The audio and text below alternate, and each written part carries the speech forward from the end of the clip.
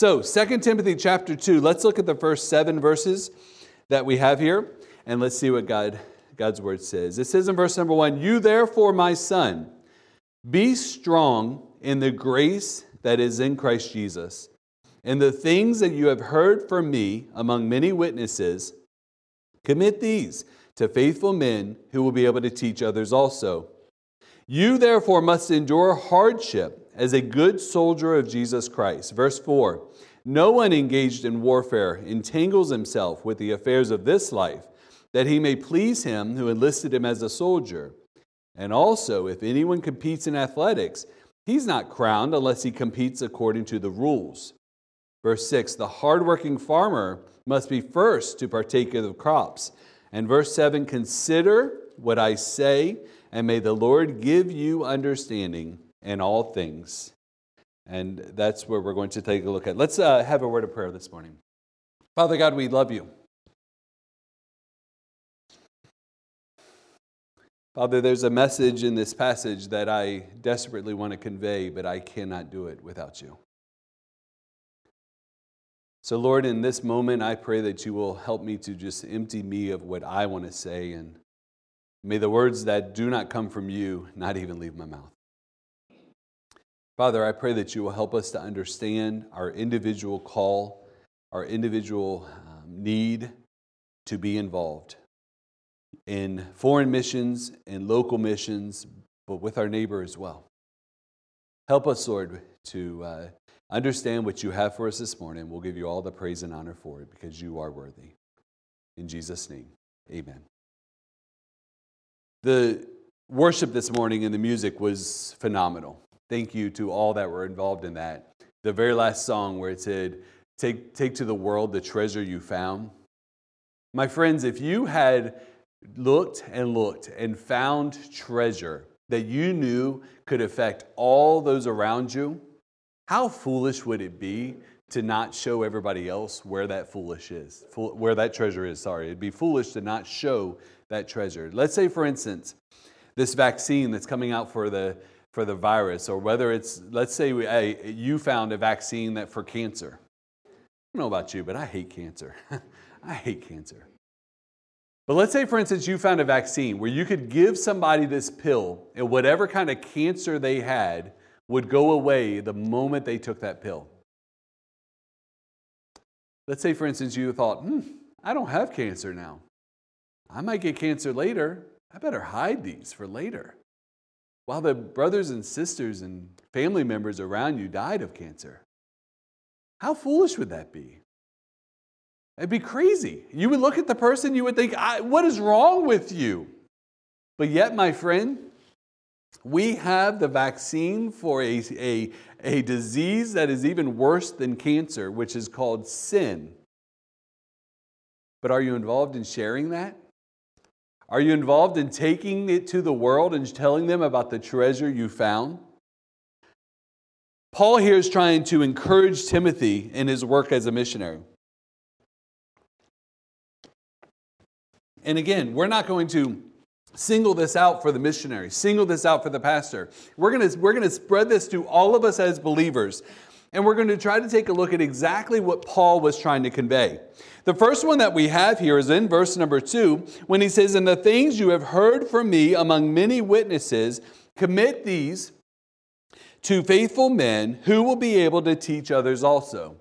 The first example and the first call that I believe God has for you and for me is the discipline of a teacher. The discipline of a teacher. Do we have any teachers in our midst today? I'm telling you what, I honor teachers because I have been a youth pastor where I get them for just a little bit once a week or twice a week and I want to kill them. Okay? You guys have to look at them day after day after day after day and you can't kill them. How do you do it? But not only do you have to do it day after day after day, but with this pandemic and the shutting the schools down and the opening them back up and the virtual and all the changes that have happened in this year, we honor you guys. We absolutely honor you guys. Because If you want to be a school teacher, and the ones that are here are probably too humble to admit this, they don't just wake up in the morning and say, I think I'm going to teach some kids today. Hey kids, what's going on? What do you want to learn? I think I'm going to teach you about this today. Without any kind of prep, without any kind of study, without any kind of understanding the weight that is that opportunity to teach. No, they have to study the lesson plans and all of the work. I see some of the faces of these teachers just grimacing with the mentioning of all these aspects of it. It takes work, and that is the example of the discipline of a teacher. The discipline of a teacher. It happens right here in the church as well. I think of the role of Sunday school teachers. Oh my goodness, Sunday school teachers, it is a position that you do year after year after year. And, I've done it before. The pay isn't really that great. These pastors, I don't know what they're doing, but they're not paying their Sunday school teachers very well, are they? You don't do it for the pay. You better not anyway. You do it because you love Jesus, number one, and you want to share Jesus with others. Here's some of the words that came to my mind when I thought of a teacher. Trustworthy. Trustworthy. Think about your very favorite teacher, whether it's somebody in the school, in the church, or wherever. Think about your very favorite teacher or examples of teachers. They're probably very trustworthy. If they're not a trustworthy person, that's not somebody that you want to listen to at all. You're practically wasting your time by listening to them if they're not a trustworthy person. Because how do you know that the information they're giving is even true or not? It has to be somebody trustworthy. They also have to be capable. They also have to be capable. Somebody that is not a good teacher that tries to teach, it's kind of boring to listen to that person, right? I believe it's a gift that we can have to be able to teach. And so we think about the discipline. But look at what he says in this verse here. It says, "And the things which you have heard from me among many witnesses." I sometimes read Paul, and I'm just going to be completely honest with you. I sometimes read Paul and I think, to be such an amazing example for us and to have written so much of the New Testament, he could come across a little bit arrogant at times. But you know what it is? It's not arrogance. I believe it is the confidence of God using him. He comes to them and he says, these are not just my words. Number one, they're words of God through me, but he also says, among many witnesses, there have been many people affirm to you that I am worthy and that I am teaching you what you need to be taught. What you have heard from me among many witnesses, commit these to faithful men who will be able to teach others also. There's another word that we have lost, I believe, in so much of our church history, and I see churches really wanting to grab it these days, and it just encourages me so much. But the word is discipleship. Discipleship. We're committing this to other people who may then tell other people, who may then tell other people. That's a teacher's role, right? How many of you teachers get up in the morning and go to work and you're ready to teach these kids or whoever you're teaching and you think, man, I hope they just forget everything I'm about to tell them? No way. No way. And so it is the discipline of a teacher is what we see here. Number two, we see the dedication of a soldier. Look at verses 3 and 4. You therefore must endure hardship.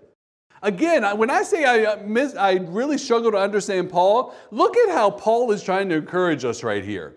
Hey, you need to stand up, Timothy, and you need to be a good soldier because hardships are coming. Can he go then? Right? I mean, Paul is telling us the truth that you really need to stand up and go forward because you must endure hardships. How many of us in this day and age get up ready in the morning to take on that day? Yes, thinking about the work and the things we need to do, but also looking for opportunities to serve our Savior and think, man, this is going to be so easy today. Oh, we don't at all, right? We look at it and we say, you know what? It's not going to be easy talking to the neighbor today because I tried last time and it didn't really, it's never easy. Why is it not easy? Because this world is not our home. And I think as soon as we as Christians can get that in our mind, that we are truly just passing through and truly going to face hardships in every moment of every day, like a good soldier, we must have that dedication. Some of the words, and I want to recognize soldiers that are in here now. If you've served in the military, my friend Aaron here, I know, served in the military. If any of you have served in the military, you know it is not easy work. And God's Word looks at you and I and says, hey, if you're going to be involved day to day in bringing me worship and bringing me glory, God looks at you and says, you need to have the dedication of a soldier. Some of the words come to my mind: suffer. Soldiers suffer. Soldiers suffer. I've got a cousin that is in boot camp really now that is being trained to go as a soldier. And they don't come up to him and say, hey, did that pillow you slept on, was that a good cushion pillow? No, they don't. They don't come up to him and say, hey, that bed you've been sleeping on, we bought that last year. We probably need to replace that. Do you mind if we give you a different? No, they don't. What did he do? Just a few weeks ago, he was telling me they gave him his backpack and they sent him out in the woods and basically said, hide from us, and if we find you, you lose. Okay. And so he had to hide. If he could hide within 3 days and them not find him, then he had passed his training kind of thing. That's the dedication of a soldier. They are going to suffer. Number 2, focused. Focused. They have to be focused. You're not going to go to war not focused on the enemy that's coming to kill you. And yet day to day we go out and we are not focused on our enemy, the devil, who does not want to hurt you. He wants to slay you. He wants to see you destroyed. Focused. And then what's the third word that I have? Loyal. You've got to be loyal. And that's what he even says here. No one engaged in warfare entangles himself with the affairs of this life, that he may please him who enlisted him as a soldier. Is your goal really to please our Lord and Savior, Jesus Christ, to please our God? Well, then we better be focused on what he expects from us. The discipline of a teacher, the dedication of a soldier. But then the third example we have here is the determination of an athlete. Look at verse number 5. And also, if anyone competes in athletics, he is not crowned unless he competes according to the rules. I'm going to give a little bit of an illustration here, and you have to pardon me because I'm a diehard fan of the football team that doesn't have a name. You football fans know exactly what I'm talking about. My Redskins, okay? It's not politically correct to use that name anymore, so I'm not going to use it anymore. But I'm a diehard Redskins fan. Oh, it just came out. I'm sorry.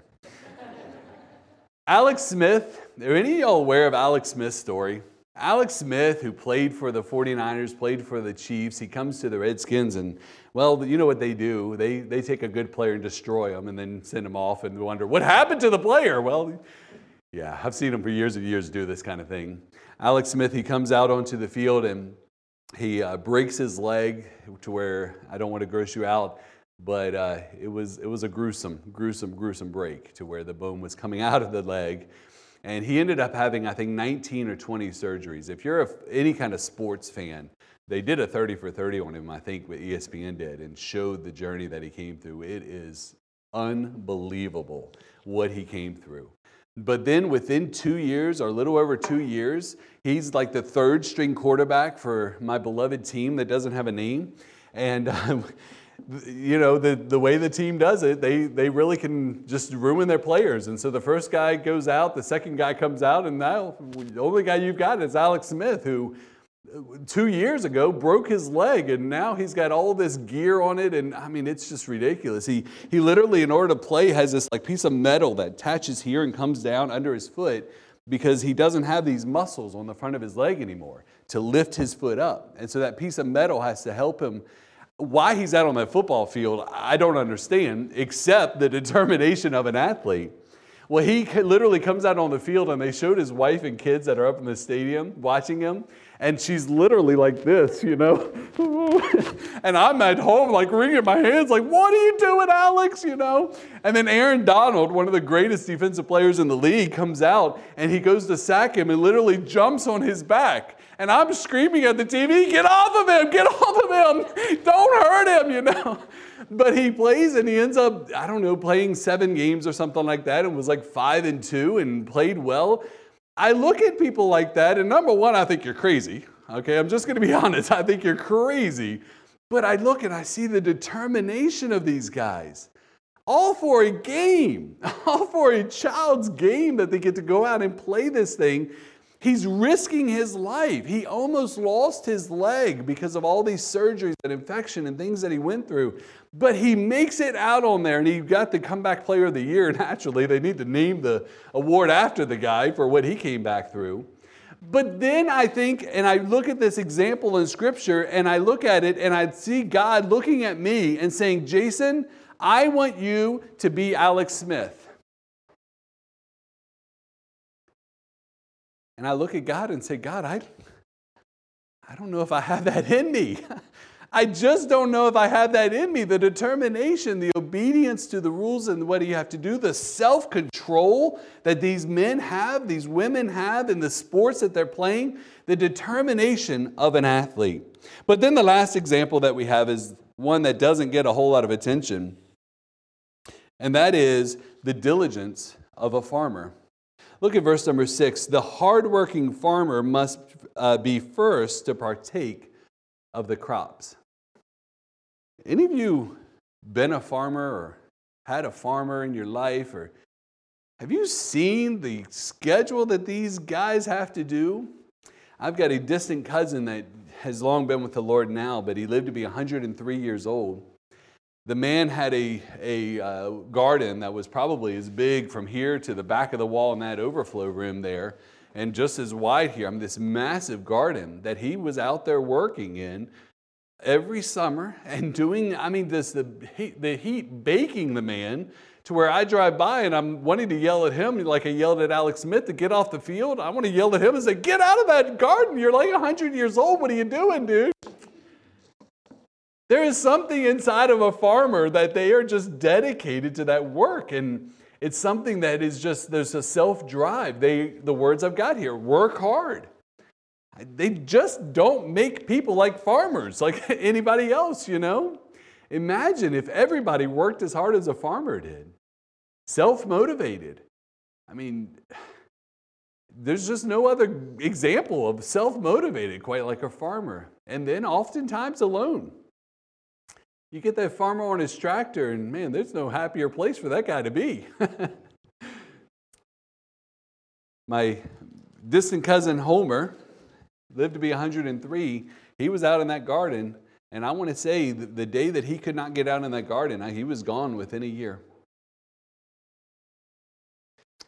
Something about the drive in a farmer just makes them be able to push through stuff that the average person can't. And just like God looks at you and I and says, I want you to be Alex Smith, He looks at you and I and says, I want you to be a farmer. I want you to have the diligence of a farmer. My friend, these are not positions that necessarily we would choose. I look at this list and I say, hey, what about the superstar that gets up on the stage and has all the fans saying, yeah. No, God doesn't have that on the list. At least when I read it, I haven't seen that on the list. Or some of us maybe are more introverts and we think, hey, I just want to be a bump on the log over here in the corner. Like, don't even look my direction. That's what I want to be. And I look at the list and I don't see that either. What do we have in the list? We have the discipline of a teacher. That dedication that it takes to be a teacher is something that you just don't find in a lot of people. The dedication of a soldier. Man, God bless our soldiers who are willing to give up possibly their life for this country. That's something that God looks at you and I and says, I'd like for you to have that dedication. The determination of an athlete. Yeah, they get paid a lot of money, but man, they are willing to put their bodies out there in just ways that it's just unbelievable. And then that diligence of a farmer. That quiet, to themselves, focused on this line, and then I'm going to do the next line, and then I'm going to focus on it. My dad used to get up in the morning, and He'd have to eat a bowl of cereal before he worked out because he worked with a farmer for several years. He'd get up and eat a bowl of cereal because he knew he had to be out there at 4:30 to work with this farmer. And that farmer wasn't going to eat breakfast until 10:30, 11, whenever he finished all of his work for the morning. He says, hey, Jason, I couldn't wait that long. I had to get up, eat a bowl of cereal, and go with the farmer and work. And then when he was done, I'd go eat again. That's just a different lifestyle.